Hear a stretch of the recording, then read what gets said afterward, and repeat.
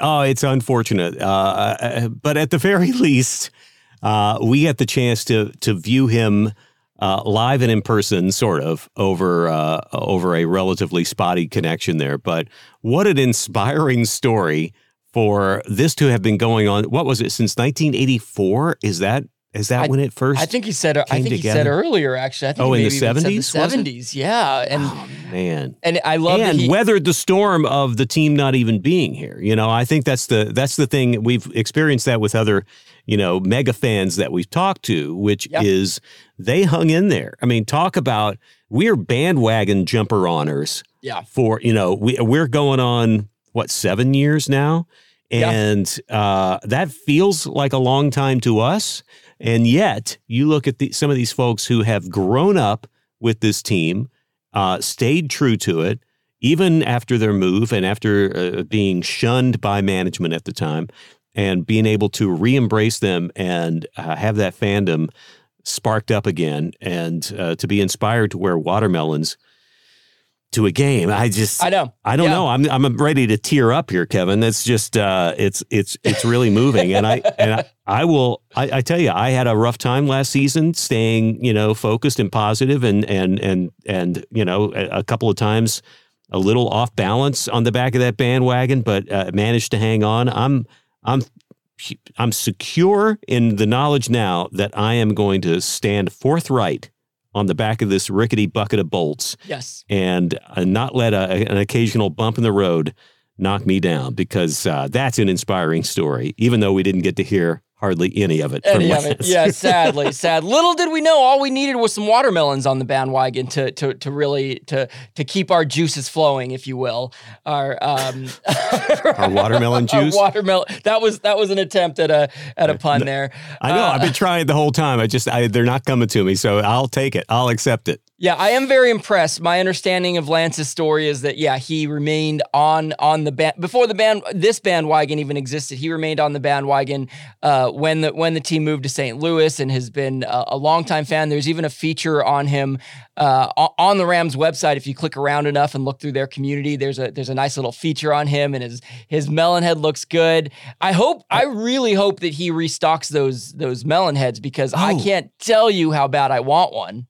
Well, I'm not surprised that they're out of stock. I think he has to actually turn to maybe a larger manufacturer, because this can be and should be a thing that happens in SoFi. Because we've seen sometimes how lackluster the fan response can be unless the team is winning. We need absolutely pure, from the heart fans coming to those games, and the more people that show up with melons on the head, the more it shows that they are really committed to rooting for this team.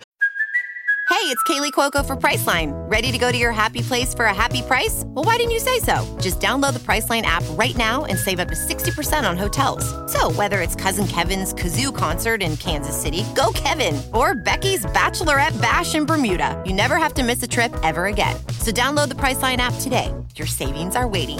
Go to your happy place for a happy price. Go to your happy price, Priceline.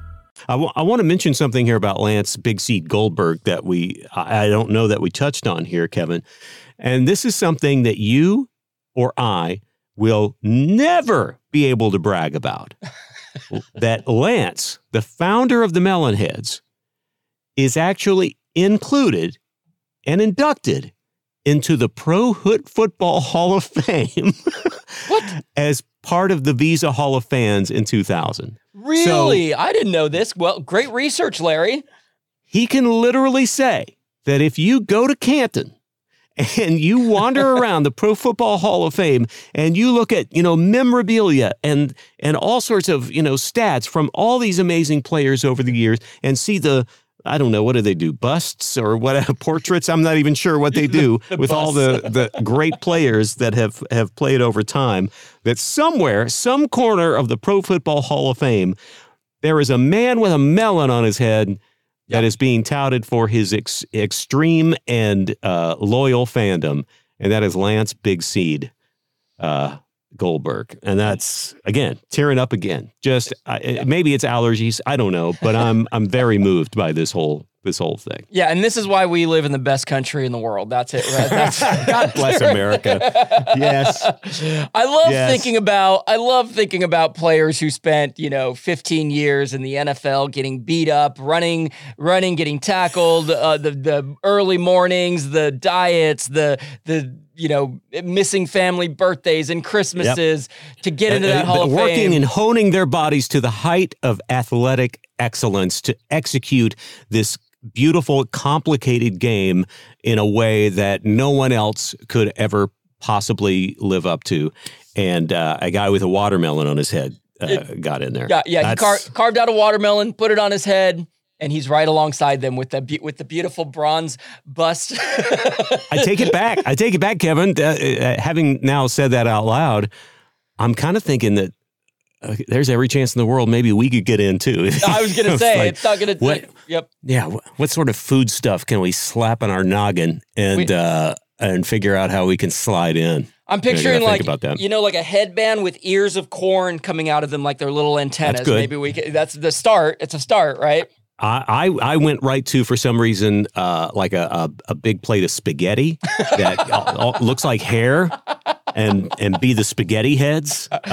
Little berets that are meatballs, little meatballs that are little hair clips that are meatballs. I think that's pretty good, Larry. The sky's the limit. And there's a lot of different kinds of pastas. So, different games. Oh, look, he's wearing the fettuccine this week. Oh, it's the lasagna head.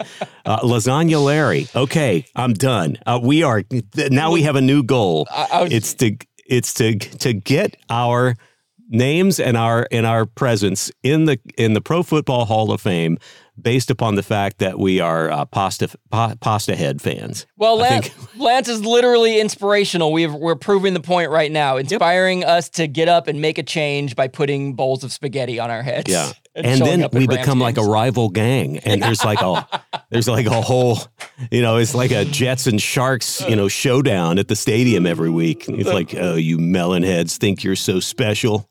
Yeah. Well, our steamy plate of spaghetti is just boiling on top of our heads.